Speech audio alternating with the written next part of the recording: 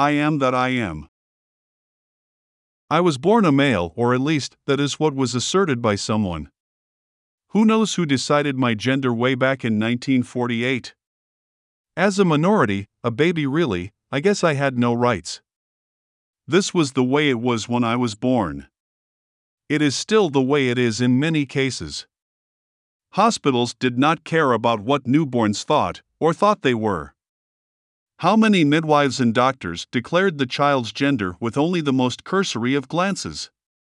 So far as I know, if it had a penis, it was a boy, and if not, it was a girl. Not that doctors and parents had much choice when I was born. People were only given two options to choose from when I was pushed out. You may find it difficult to imagine a time when people assumed there were two genders. Everyone assumed you could look at a body and know if it was male or female.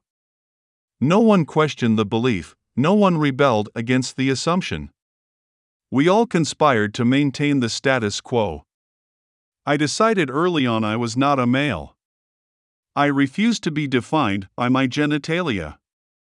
I never identified as a woman, though of course one has to wonder and question the possibility of being one. But I realized I had no idea what woman was. I could have undergone extensive surgery to give myself the resemblance of a woman, but I had neither the money nor stomach for that. In the end, I decided that if my body did not define me as a man, attempting to look like a woman was insulting to those who naturally looked feminine. I would never look like them or be them naturally, so why parody them? If my body did not define me as a man and a woman's body did not define what a woman is, what did it mean to try and turn my male body into the body of a female if neither body type signified anything?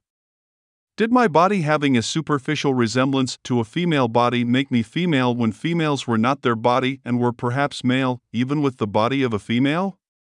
Perhaps this was all partly a rationalization to escape the need for surgery. I may not have been clear on if I was male or female, but I knew I was a coward when it came to pain. Perhaps it would be better to define myself as two-spirited. If I had known what that is. Perhaps I am a one-spirited being divorced from the features of my body.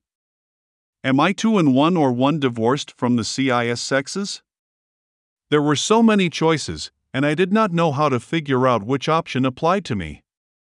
If objective factors were not important when establishing gender, then one has to assume the subjective factors were, let's face it, totally subjective. If neither man or woman was connected to their physical bodies, then a man could be a woman and never change a thing, not his thinking, behavior, preferences, or anything else. After all, who is to say a woman is not a man and a man not a woman? Perhaps we got everything crossed? But how can one tell when words no longer have meaning? I knew people who were attracted to the same sex and called themselves gay, but they were still the sex assigned to them at birth by a visual inspection. But if they said they were a woman because they were attracted to men, would that mean one's gender was defined by which sex one was attracted to? I realized that would not work. If a man attracted to a man was a woman, then two men attracted to each other would technically be lesbians. I was beginning to think gender as a subjective quality made things more complicated than I had thought. I still remember when I showed my father a picture of a pregnant man. He looked at it for a while and said, "How do I know this is not just a woman with short hair?" I replied that this person identifies as a man, and he is pregnant. "You know," said my dad, "she might just be spoofing you. Do you remember when someone spilled water on the floor and your brother told you he had just put out a fire? Remember how silly you felt. Tell me, how many men do you know who stop taking birth control pills so they can get pregnant?" "Listen, son," said my dad. "When you see something big flying by flapping its wings, it is safe to assume it is a bird." "But let me ask you this, son," said my dad. "Assume you are a woman, and you want children but find yourself unable to get pregnant. How long would you wait before hiring a surrogate to have your children, if you were a biological male compared to you as a biological female?" "And son," asked my dad, "when you pick a surrogate, would you be concerned with their gender identity or their biological capacity to bear a child?" Let me ask you one more question, son, said my dad.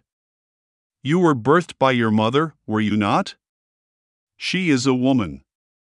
Do you look anything like her, or do you look more like the person who impregnated her? You are the inheritor of a great responsibility, the perpetuation of the human race. Your sex is not about you, it is about your responsibility to me, your other ancestors, the human race, and your genetic inheritance. You are not about you.